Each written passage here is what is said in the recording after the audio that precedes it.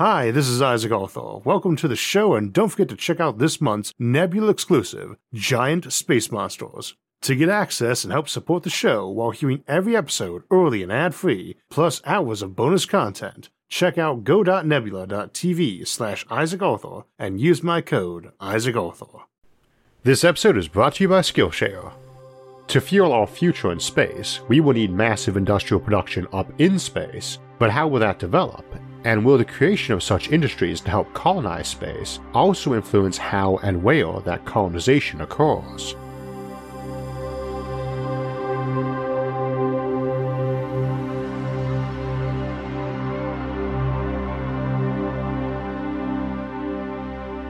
We've recently been discussing the development of industry on the Moon and how that might serve as a base for expansion into the solar system and beyond.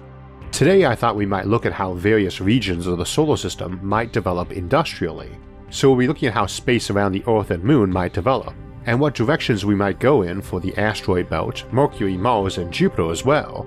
Indeed, we'll move out not just to the Kuiper belt and Oort cloud, but also take some time near the end to look at this notion at the galactic level. Industrialization of space is a peculiar thing, since so much space pioneering speculation and science fiction focuses on Mars and other off-world colonies, but in truth I'd rather expect worlds like Mars to be a fairly minor player in a developing solar economy, and I'd also expect the space right around Earth to be where the supermajority of industrial development and colonization occurs for many centuries to come.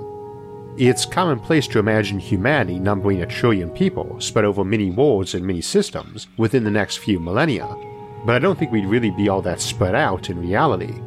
If I had to guess what the landscape would be like for humanity when we first hit 1 trillion people, well, I'd not be surprised if we had colonies of millions of folks on other planets and moons and even in other solar systems. I'd also expect 99% of the human population to live either on Earth or in orbit around it.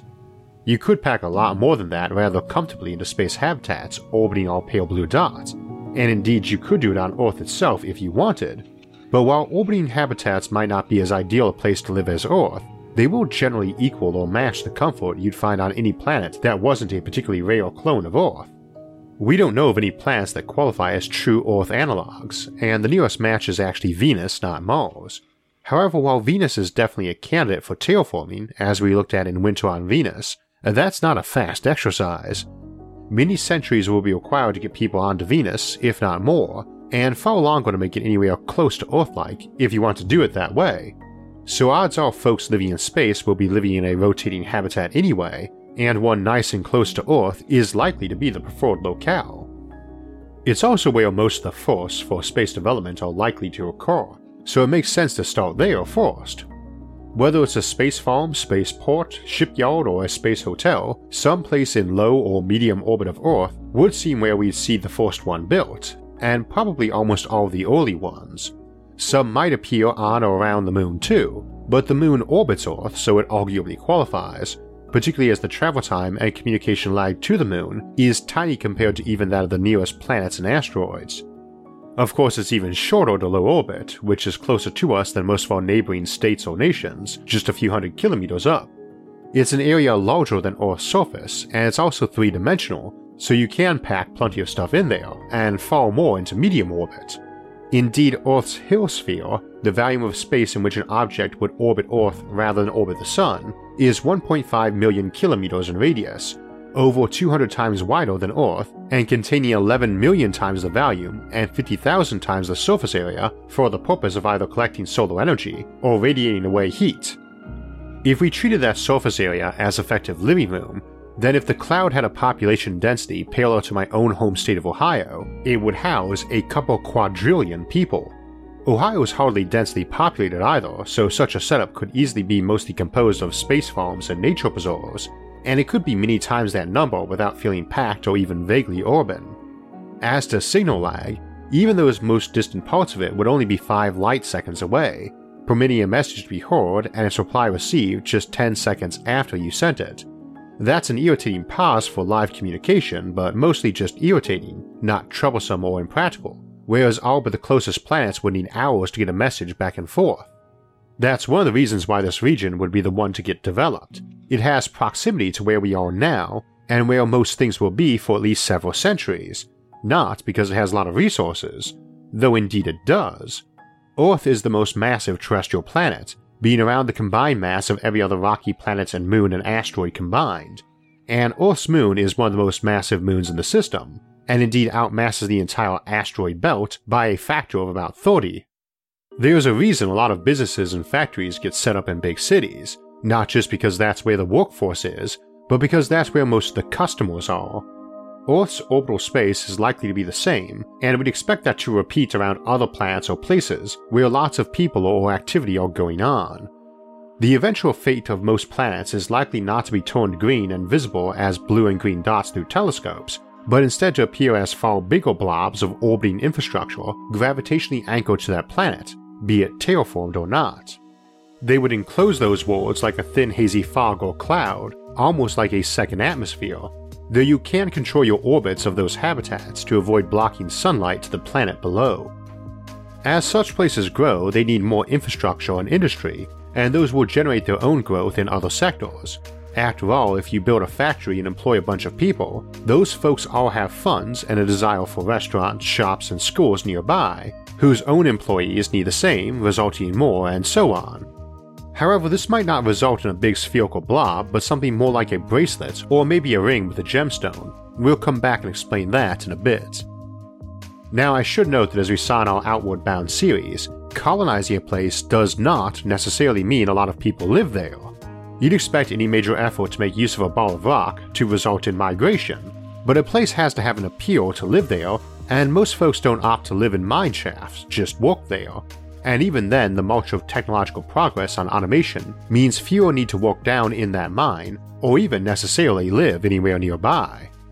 As various industrial belts and regions in the solar system develop, we should not assume that colonization implies a proportional amount of immigration. Some massive factory the size of a mountain, with an industrial output that exceeds the entire current global economy, might have a crew of a few hundred, and only a small habitation drum for a cozy little village. Or it might be totally unmanned, for a given value of unmanned. It might be manned but not by classic humans. They might be cyborgs, digital consciousnesses, artificial intelligences, or subhuman intelligence robots, or even genetically engineered creatures, such as we contemplate in the episodes Void Ecologies and Space Whales. It's entirely conceivable some system might reach 4 Kardashev 2 development levels, where one has enclosed an entire star in what's called a Dyson swarm, and still have virtually everyone living near the homeworld. A Dyson swarm might be expected to have 1 billion times as many people as we have now living in it, and yet if most food and industrial work is imported into the region most folks live in, it might only need to be about the size of Earth's hemisphere to allow it to be big enough to get rid of all the heat generated by its inhabitants and their basic services. Not many folks might need to live outside this volume. After all, modern farms require very few workers compared to how many folks they feed, and a futuristic space farm might be merely a small village of overseers monitoring the production of those space farms close enough to be remotely supervised and overseen, potentially having a few hundred folks handle food production for 1 billion people back home near Earth. But let's get a bit nearer modern Earth, at least in time. Our first big industrial effort away from Earth and its satellites, natural or artificial, is likely to be in the asteroid belt. Not because it has a ton of resources, there are a couple dozen planets and moons in our system who have as much or more than the entire belt, but because they are so easy to get access to. It takes very little fuel to move around the belt or move material off a given asteroid, and you needn't dig much to get access to any of it. It just doesn't take much fuel to access those resources, and that's what mostly matters. When we're talking about raw materials, time doesn't matter much in the equation because they don't spoil.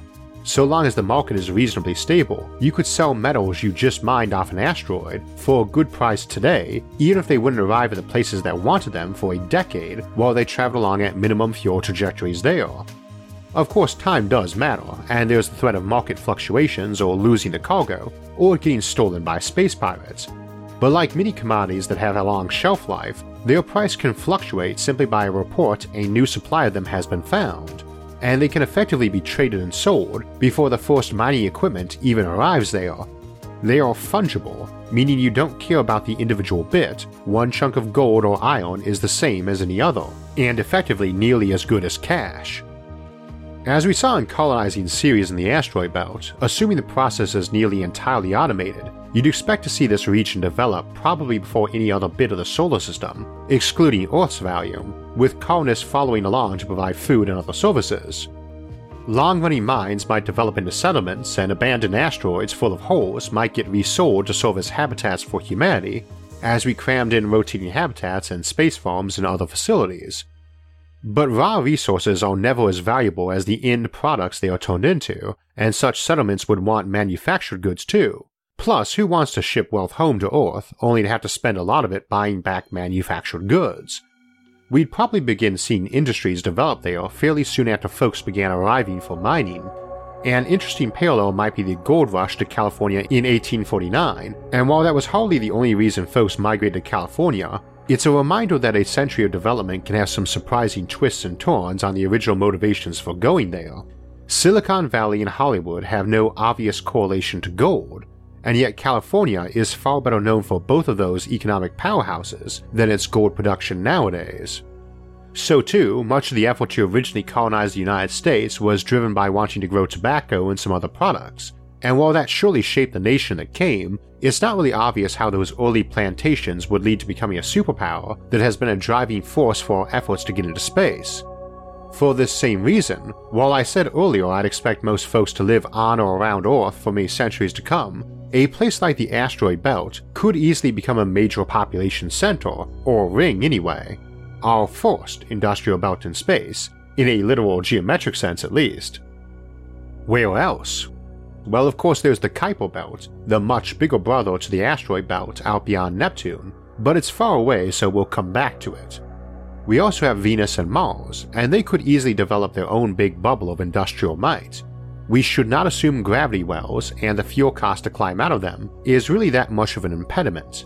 After all, we need to get better at that to realistically get space development going in the first place, as Earth's gravity well is far larger than any other place in the solar system besides the gas giants in the Sun, which we presumably aren't planning to land on, though I imagine channel regulars already can guess that we are going to discuss doing exactly that later in the episode.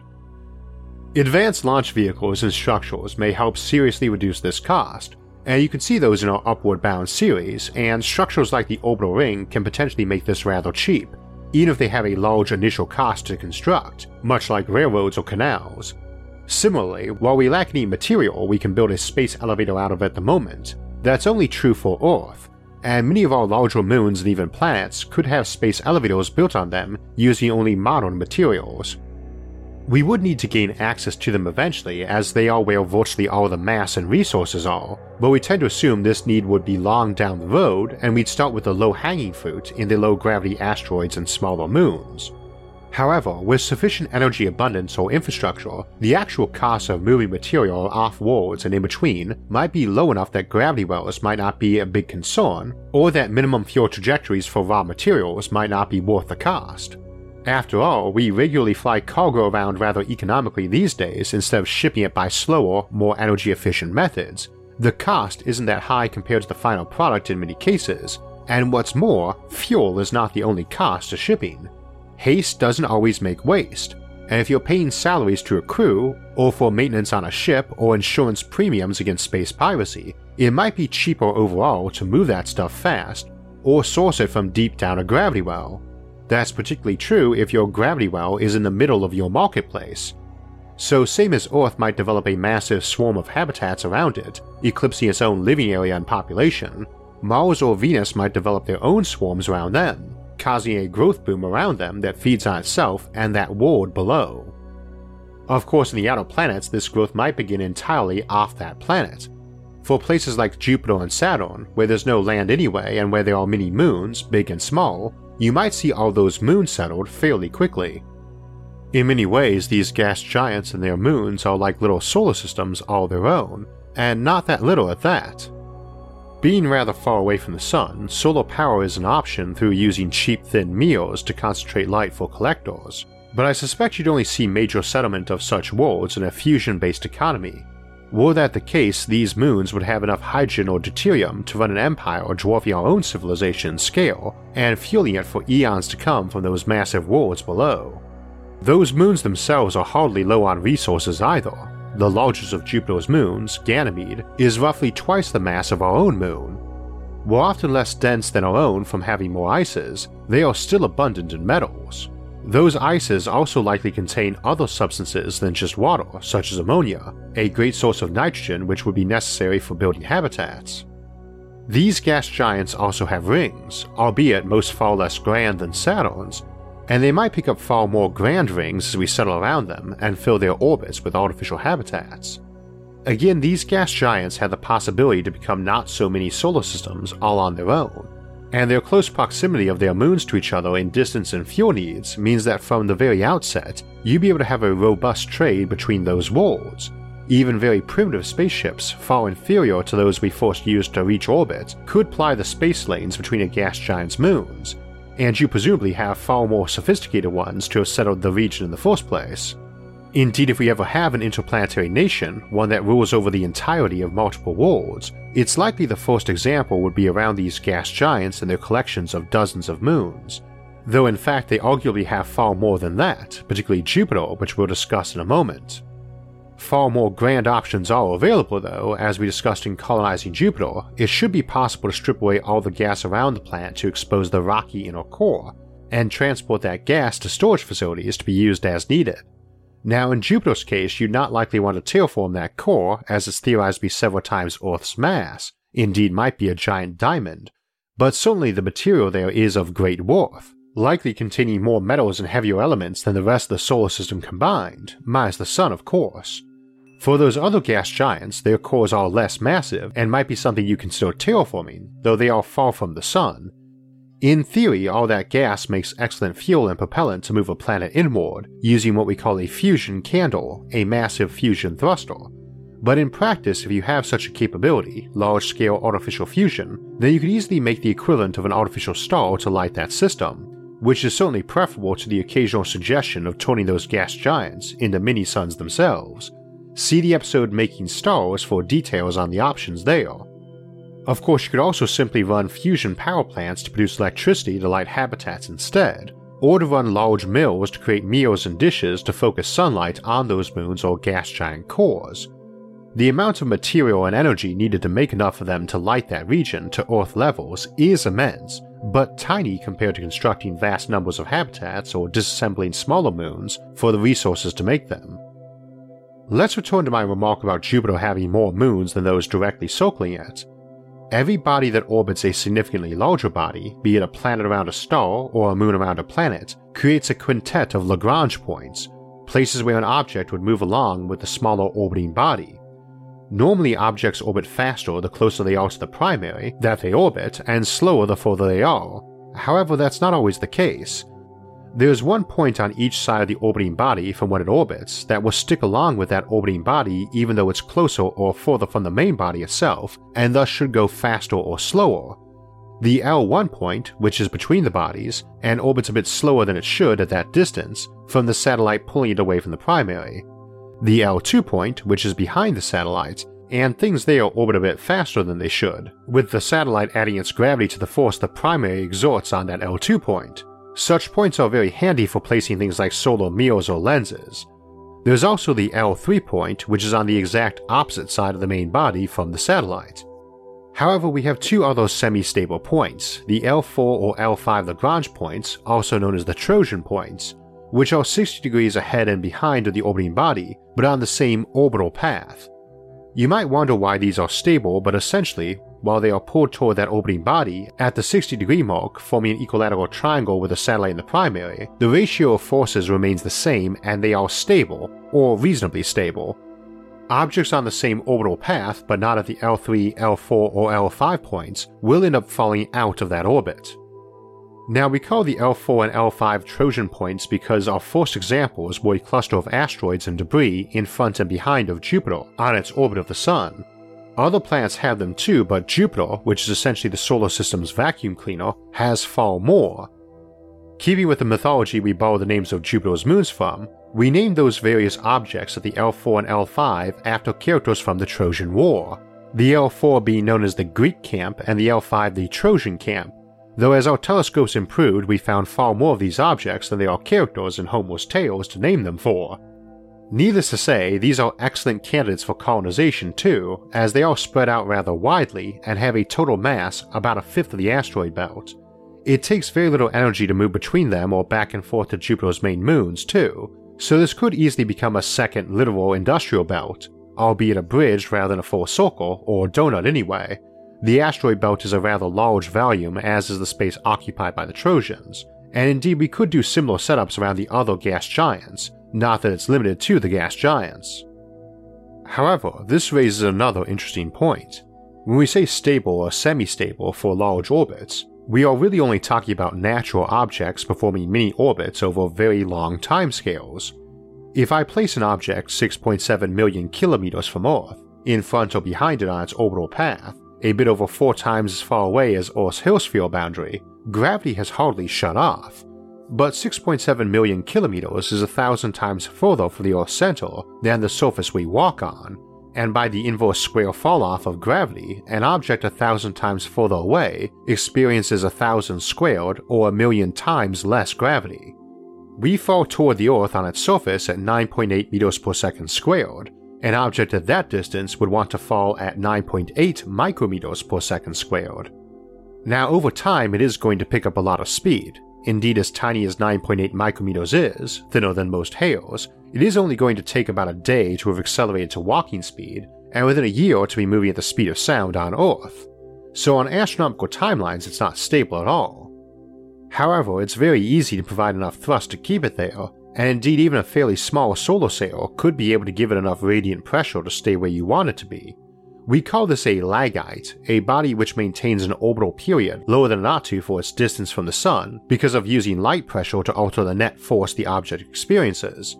In this way, a space station with a large solar sail, for power collection for instance, could be on the same orbital path as a planet and remain stable without being at a Lagrange point. Indeed, it could also be outside that orbital path, being a bit closer or further from a sun, or above or below that orbital path too. Now, normally you could only have a ring orbiting a body if it's fairly evenly spread, such as a planetary ring or asteroid belt or Kepler rosette, but the Lagite option allows you to do this even when you have a large single satellite that would dominate that orbit and perturb things. This means that not only could a planet have a large swarm of orbiting objects inside its hemisphere, but it could create a large ring all the way around the star of artificial stations. Indeed, they could be literally lashed together with a cable that provided a bit of additional stabilization and a cable car path all the way around a star. Such a physical connection can also be used for mass transport of goods, and if you're timing things right, you can use this movement of cargo to stabilize the ring. Indeed, you could also place very large storage depots of raw material or fusion fuel, hydrogen imported from Jupiter for instance, at those L3, 4, and 5 locations, along with the other two 60-degree increments to effectively create a Kepler rosette. Though since this would need to be Earth mass, you might as well make shell worlds, and the mass involved would make this a mega engineering project of planet-building scale. The ring itself, though, could be used for mass transport of food and goods into the cloud of habitats around Earth, potentially turning this whole ring into something like a metropolis Earth, suburban cloud around Earth, and rural farming in the ring itself. It's almost unimaginable how many folks could live in such a thing, but we're talking many quadrillions and most could be on Earth or its habitat cloud.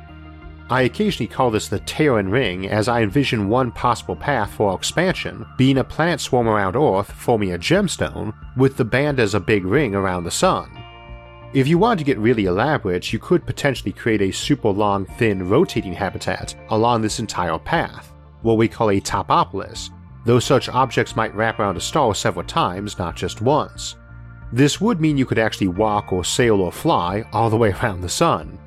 Another version of this might use 2 of them with cylinder habitat rungs in between, looking like a very long ladder wrapped back around itself around the Sun, what we call a rung world, not to be confused with a ring world. These may be built around a planet too, of course, not just a star, and handily may be built without any super strong materials as a classic Niven ring world requires.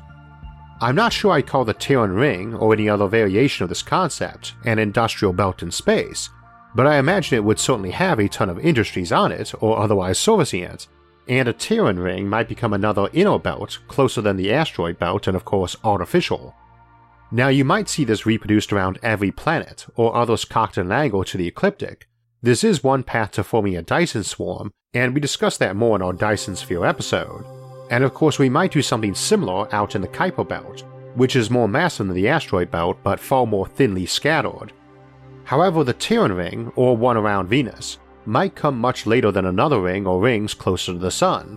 As we discussed in our episodes Colonizing the Sun and In Star Lifting, our Sun contains about 500 times the mass of the rest of the solar system, with half of that being in Jupiter. It similarly contains about that ratio of metals and heavier elements.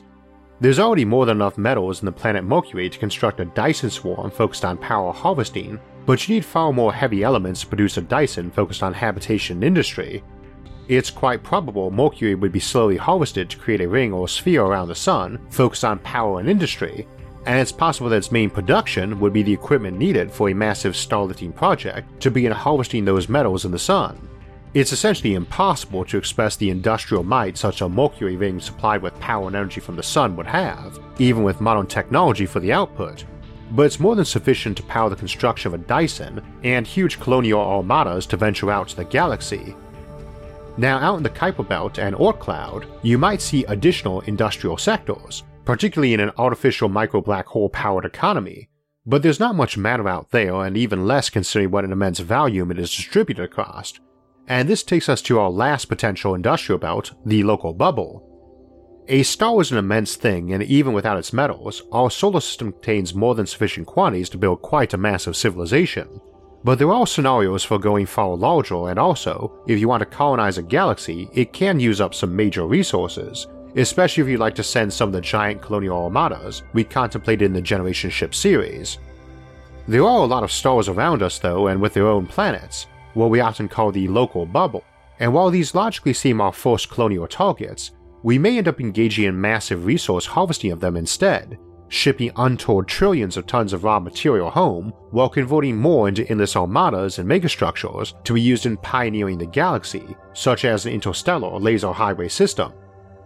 The notion of shipping raw materials between stars can seem absurd at first, but for these kind of projects a few millennia is no time at all, so shipping material at low speed, low energy trajectories could actually be economical to a resource-thirsty system, as humanity's home solar system might be.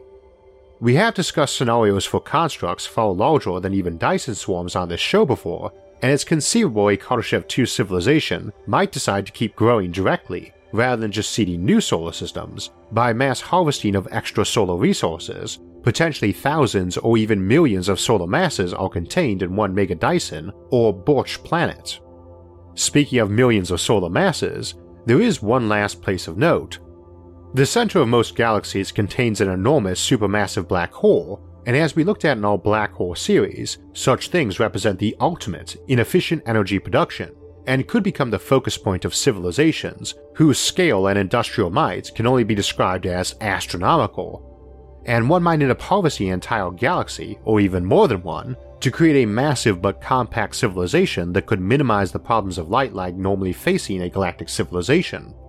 Although amusingly such an effort might instead focus around Earth, it's popular to suggest we might move our galactic capital to the center of the galaxy, but when we're talking about moving millions of stars worth of material, you might end up just moving the center of the galaxy to Earth instead, or Earth to there. Such projects would require millions of years, and industrial and engineering efforts almost beyond imagining, but then again, we can imagine a lot, and it's exactly what such massive industrial belts as we have discussed today are ideal for. We were talking about industry and productivity today, and I often get asked how the heck I manage to write and produce a half-hour episode each week, along with getting bonus episodes done and doing everything else on my plate, like administering a primary election here in Ohio next week, or getting married next month. Same as with various creative skills like writing or graphic design, you really have to learn your own best approach, especially when your work is creativity focused, and just constantly be trying to figure out where you're getting stuck, wasting time, or need to improve, and also constantly looking at how other folks manage their workload for ideas you can borrow or adapt. If you're looking for some suggestions and ideas for either evaluating your productivity or improving it, I'd recommend Thomas Frank's course, Real Productivity: How to Build Habits That Last, over on Skillshare. He offers a ton of great suggestions that are pretty universal, and you can find plenty more productivity suggestions or courses on creative work like writing and graphic design among Skillshare's catalog of thousands of classes for creative and curious folks looking to improve their skills or learn new ones. A premium membership is less than $10 a month and gives you access to that course and all the rest, and you can try it out for free. To sign up, visit the link in the description, and as a special offer, the first 500 people to use this link will get 2 free months of Skillshare Premium membership. Act now for this special offer and start learning today. So last week we were looking at the Fermi Paradox, and next week we'll return to that to contemplate scenarios where alien civilizations are rising left and right and sending out signals for all to hear, but we are not hearing them and maybe nobody else is either, in The Fermi Paradox Whispers in the Night. We also talked today about colonizing moons, asteroids, and lower gravity planets, and 2 weeks from now we'll ask what life on low gravity planets would be like, be it naturally evolved there, transplanted and adapted with time, or even genetically engineered. We'll also ask how likely such worlds are to be able to have favorable conditions for life emerging, like atmospheres and oceans. For alerts when those and other episodes come out, make sure to subscribe to the channel and hit the notifications bell. And if you enjoyed this episode, hit the like button and share it with others. And if you'd like to support future episodes, visit our website, isaacarthur.net, to donate to the channel or check out some of the awesome SFIA merchandise. Until next time, thanks for watching and have a great week.